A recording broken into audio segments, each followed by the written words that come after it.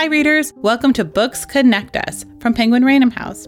This is a podcast about staying connected with each other and the stories and authors who inspire us.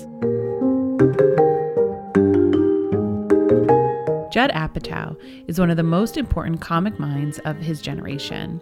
He directed the films The 40-Year-Old Virgin, Knocked Up, and Trainwreck. His producing credits include Superbad, Bridesmaids, Freaks and Geeks, and The Ben Stiller Show.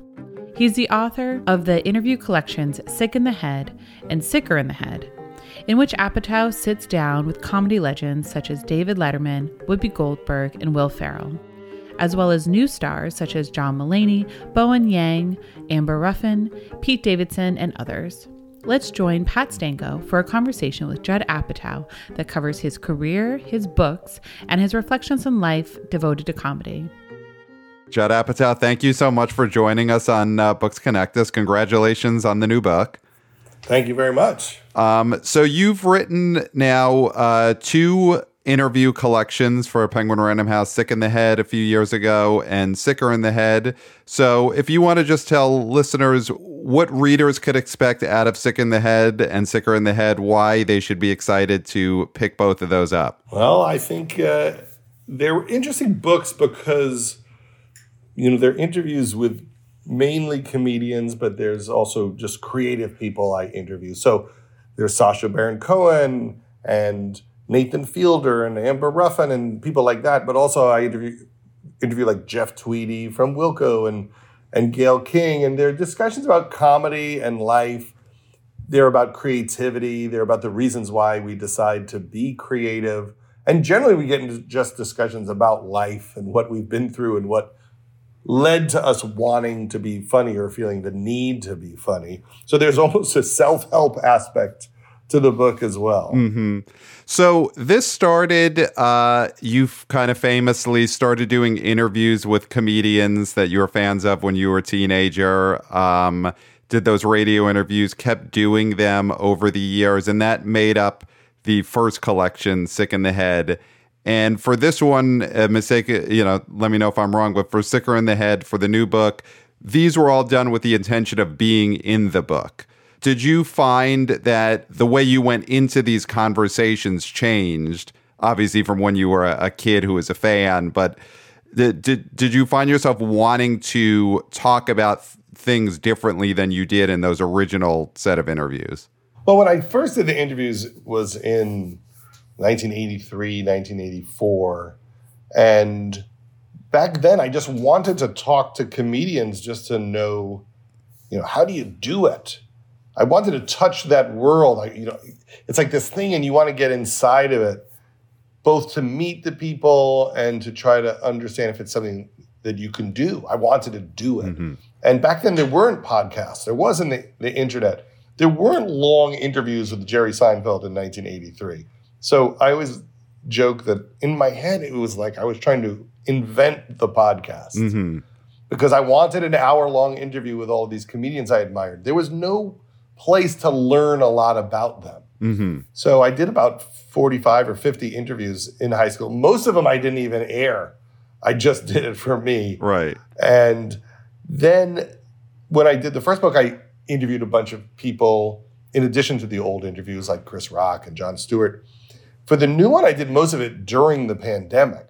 So it led to a much more intimate interview. People were at home reviewing their lives, and I think people were much more vulnerable and open than in the previous book because of the state that they were in. Did you then, in that context, did it feel, like you said, more like therapy than anything? Like you're talking to these people in the middle of this, kind of terrible time, and everyone's almost looking for something to do. Oh, absolutely. Well, I knew everyone would be available because everyone was stuck at home and no one was able to work. Mm-hmm. So I thought, well, maybe I should take some big swings to get some people that maybe normally would be harder to get, mainly because they're busy. So I asked Lin-Manuel Miranda to do it, which is very exciting because I'm a giant fan of his work. And then David Letterman said yes. Mm-hmm. As a kid from Long Island, it was a dream that I would be able to talk to Letterman, ask him questions, and ask him how he does it. But also, it was a very reflective interview about what it took to be that person and to be in that position and what it did to his life and to his mind to be under so much pressure for so many decades. So we talked about comedy, but we also talked about depression and the intensity of working at that level. And he talked about the fact that he felt like he missed a lot of it. He was so obsessed that in a way it just flew by him. Right. And it was really interesting to talk to him about what it's like, to be, our Johnny Carson. Right. Yeah. Do you think that someone like Letterman, or, you talk to people at different stages of their careers, it's the Amy Schumers who are starting out, and the people like Albert Brooks or David Letterman at points where they're looking back. And do you think someone like a David Letterman or Albert Brooks, are they able to understand who they are the way we look at them and say, man, that's David Letterman? Does he understand what he meant? Or does it all, is it hard to understand that when it's your life that you're living? I don't think that most people are comfortable with it. Mm-hmm. So at the end of the interview, I said to David Letterman, I want to thank you because you're the reason why so many of us got into comedy. And for so many of us, you supported us and gave us big breaks. And I just want to thank you for that because you mean so much to all of us. And he just said something like, yeah, there'd be no comedy without me. It was hard for him to accept my love. But I think on some level he understands. But I think for all of us that do this work, you just feel like yourself, and everything that other people put on you is hard to process. Right. Because I would guess you're in that similar spot where someone will come to you and, the Ben Stiller show made me want to change my life. And then to you, I'm guessing it's a thing that you did that was the craziest part of your career. And it doesn't, tell me, is it the same? It's a job. Yeah. It's just a job that you're trying not to screw up. Right. And then it's wonderful that it means so much to people, whether it's that it made them laugh or made them laugh at a hard time in their life, or it inspired them to be creative. But for the person making something, they're trying to get something out and express it, and then it suddenly takes on a different life for people. Mm-hmm. How has your relationship to comedy or comedy fandom changed over the years? And that you started as a teenager who was a fan, getting all these interviews, and now you're doing a similar thing, but these are with your contemporaries, people you've worked with. You're also, how the cheese is made. Are you still a comedy fan in the way that you were 30, 40 years ago? I think I am, and that is, what my whole world and business is about, which is I just try to think, who would I like to see in a TV show? Who would I like to see in a movie? Mm-hmm. So if I meet Kumail Nanjiani while doing a podcast, I might just think, if there was a movie with Kumail, I'd go.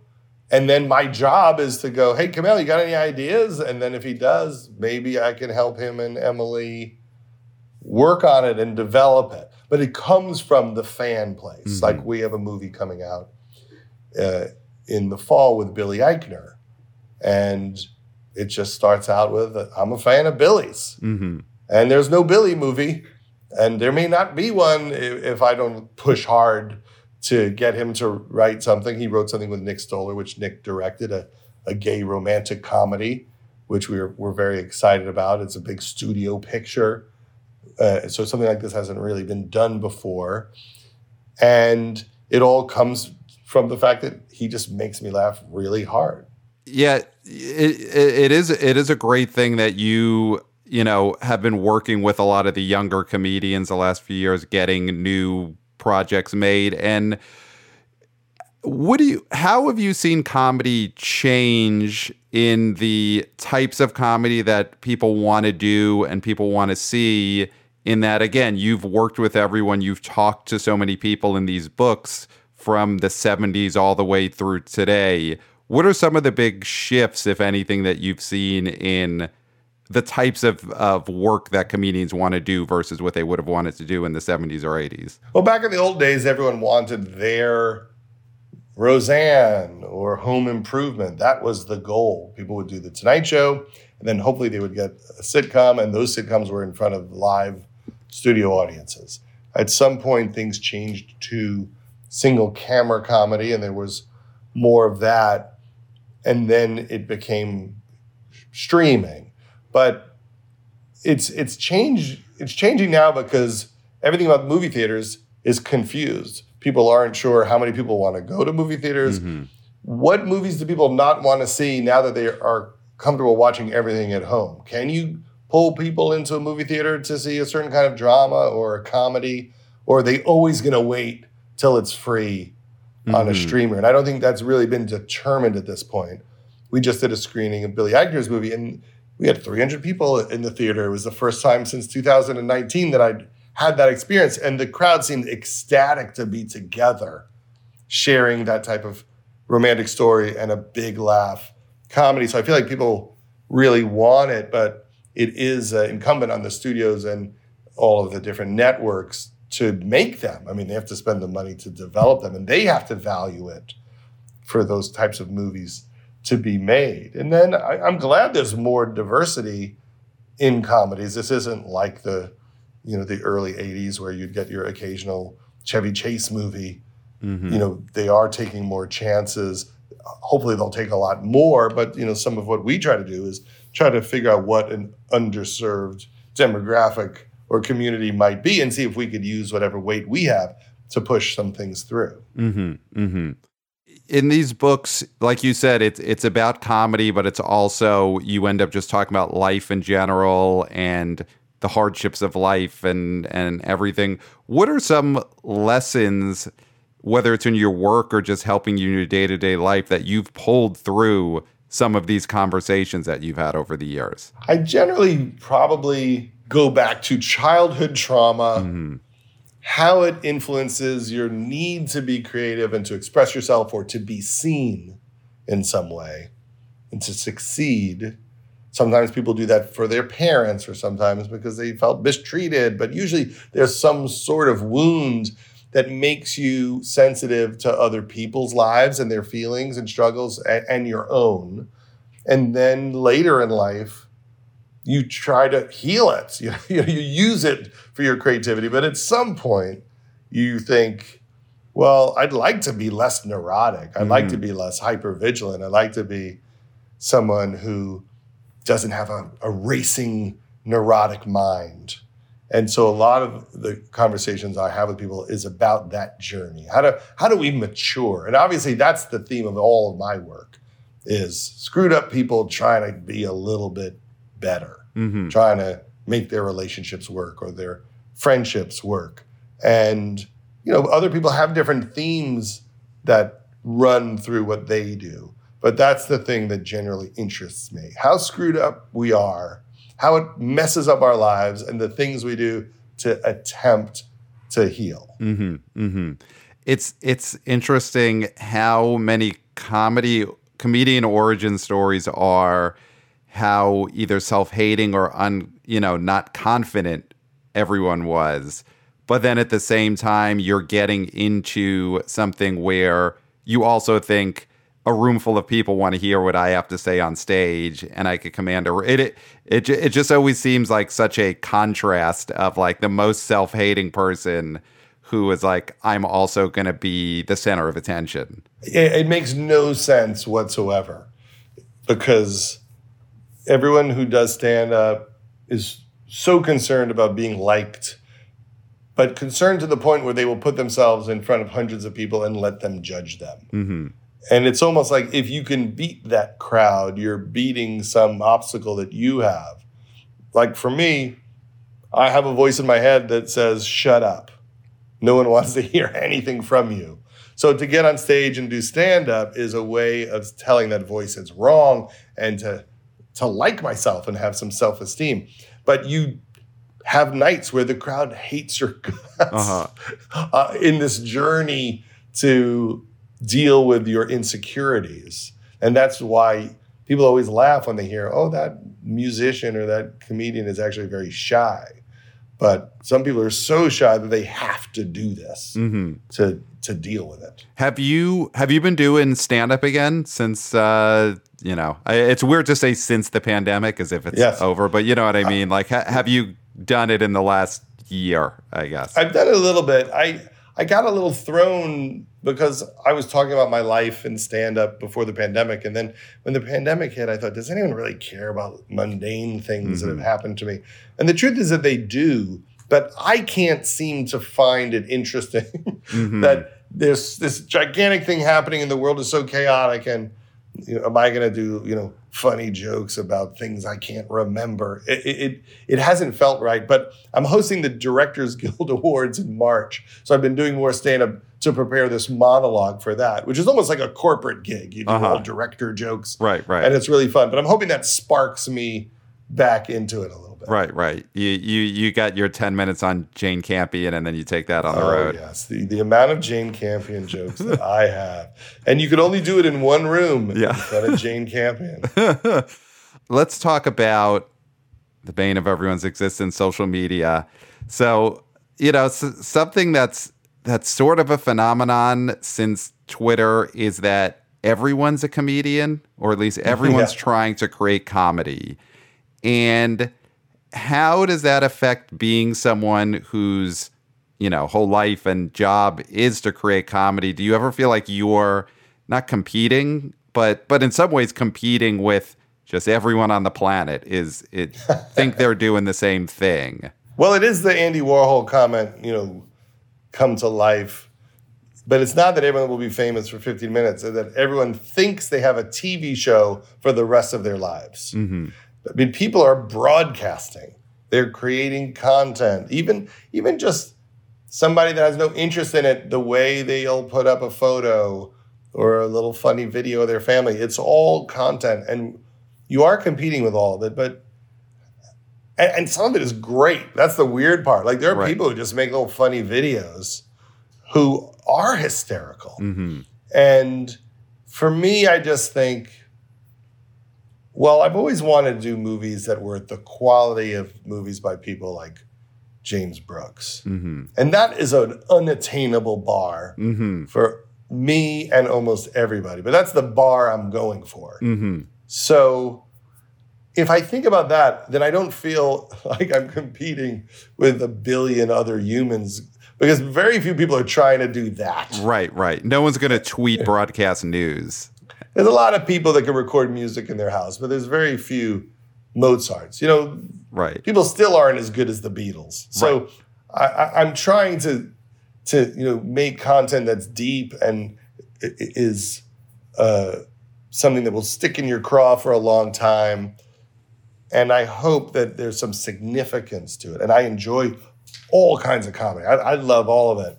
But for instance, there's thousands of comedians now, but still no one's really better than George Carlin and Richard Pryor. I don't care how many people join the fray. Right. And maybe a couple of people get close, but it doesn't matter how many there are. The people who are great, there's usually still only like 10 or 20. Right. And I think that's true of most things. Right. So it's just, you feel like, all right, I'll just aim for that, and at least there's a goal there. I'll fail against the greatest of all time. That's what I'm going for, to be badly judged against the greats. So since this is a book podcast and you have these new books out, are there comedy books either recently or just over the years that you would point towards as stuff that really made you laugh, that you want to point people towards? Because we end up talking a lot about performer comedians, TV comedians, but what do you read that's made you laugh? Well, I think one of the great books about comedy is Born Standing Up, the Steve Martin book. That's probably the high watermark of the genre, of anything about making comedy.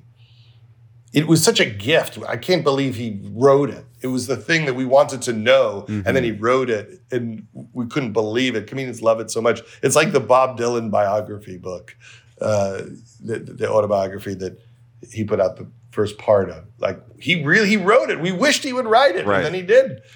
I mean, in terms of things that are funny that make me laugh, I tend to just look for humor in anything. Mm-hmm. It could be a Jonathan Franzen book. It could be, in an old book by F. Scott Fitzgerald. I'm a sucker for anyone who finds a way to use wit and humor in their storytelling, and I'm a big fan of autobiographies and people who find a way to tell their stories. The biographies of comedians that I like. Joe Henry and his brother wrote a great book about Richard Pryor. That I can't remember the name of it, but it's written by Joe Henry, and. But I own all the old Groucho books. Mm-hmm. I've got my Saturday Night Live oral history. I'll buy anything that somebody makes. I'm very excited about Bob Odenkirk's autobiography, which is coming out this spring too. I just read it. It's great, and it's you've read it. I gotta get the galleys from you. I'll send you a copy of your friend's book, please. Well, I mean, and speaking of autobiographies, you did write the It's Gary Shandling's book. So if you want to just talk to a second, it's like why everyone should get that. I mean, I'm just a giant Gary Shandling fan. It's the holy grail is It's Gary Shandling Show and Larry Sanders. So you made the documentary, you made this book. So I guess why is Gary Shandling such a important figure to you, and why you think people really need to know about him? Well, Gary reinvented the form 2 times. Once with It's Gary Shandling Show, where he spoke to the camera, and that really innovated TV. And he had a lot of writers there who went on to make The Simpsons. And I think he showed people that you could really stretch out what television comedy could do. And then he did it again with The Larry Sanders Show, which was behind the scenes at a talk show. Gary was my mentor. And when he died, I went through all of his stuff with his family, and I realized that there was a documentary to be made, which is up on HBO Max, The Zen Diaries of Gary Shandling. But I found so much ephemera that I thought, you could make an incredible scrapbook with it, because I found all the notes from all his jokes, the diaries of his entire life and career, and all these amazing photographs. And I decided to make a combination scrapbook oral history of Gary. And it's just got a lot of very moving material. He was into Buddhism and Eastern thought, and a lot of his diaries were him trying to get present, trying to have a sense of perspective about his life, trying to reduce his ego and be a more loving person. So even within that book, there's a self-help element, because that's my favorite kind of book. I'm all about the self-help books. Mm-hmm. I am just surrounded by Eckhart Tolle and Michael Singer and Pema Chodron. I'm drowning in self-help at my house. If you saw me self-help books, you'd flip out. Are they working? Like, do you feel like this? I'm still standing. That's all I can say. I'm here. Am I getting saner? I don't know. I'm every once in a while I think I get it. And I'll find a book and go, The Untethered Soul, that captures all of it. Just read that. What if you only read that book every day? Right. And then I find another book. But I think the process of reading them and being thoughtful and mindful has helped me through. I don't know what level of sanity I'm at, but it seems to be going okay. In reading all these interviews you've had, is Jerry Seinfeld maybe the only one who seems perfectly content with everything? I mean, just for what I've seen of him, it seems like he doesn't have the same hang-ups. I think that he has hang-ups, but he has a funny sense of humor about them. Mm-hmm. And I don't know if it's that he has less problems than anybody, because I'm sure he has the same amount as everybody else. But he has his own theories about everything, where I'm always in search of a theory. Jerry really has an ideology behind anything you can mention to him. He will instantly tell you what his take on it is. I remember being at the Comedy Cellar once, and people were talking about how at a lot of comedy shows now they'll take your phone so you won't record the show. And Jerry was like, why would you do that? people want to record the show, put it on YouTube. They're just selling tickets to my next show. Like he instantly has a thought about it all. That doesn't mean they're all working, but but in his head, they're working for him. Right. So last thing I want to ask you is, you've now written these interview collections, edited these interview collections. You put together the Garry Shandling retrospective book.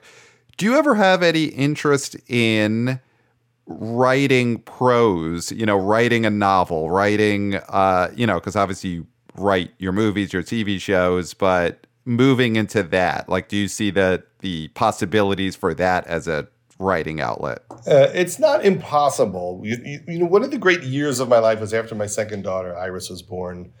I took a year off, and I didn't do much other than read. I decided to catch up because I wasn't that interested in it as a kid. Mm-hmm. And I thought, I should read Hemingway and Fitzgerald, and I should just sit home and get those books. And I asked people for recommendations, and then I would read the recommendations, and on the back of the book there'd be a blurb, and I'd go, if that person's friends with that person, maybe I'll read their book. Mm-hmm. And it was a great year, and my career took off after that year. Mm-hmm. I felt like it just deepened my storytelling just by taking in a lot of fiction. I also thought at the time that I might try to write some short stories, and I didn't.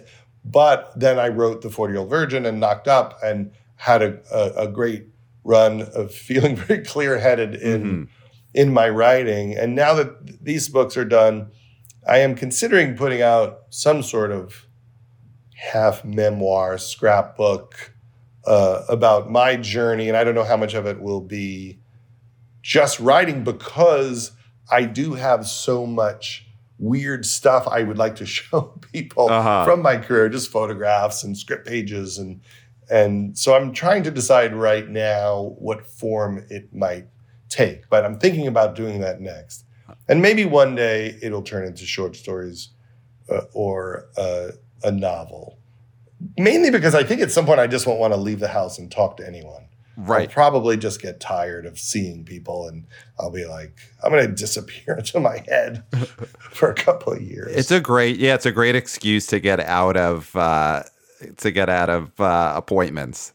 I'm writing a novel. It'd be nice not to debate things with everybody. And right. Screen things and get so much input. To have a pure thought is something that seems very alluring. All right. Well, let us know when that's ready here at Penguin Random House. We'll be waiting. So, Judd, thanks so much for doing Books Connect Us. And, of course, everyone pick up Sicker in the Head. It's Garry Shandling's book. They'll all be on the, nearby shelves. So go get them. Thanks so much.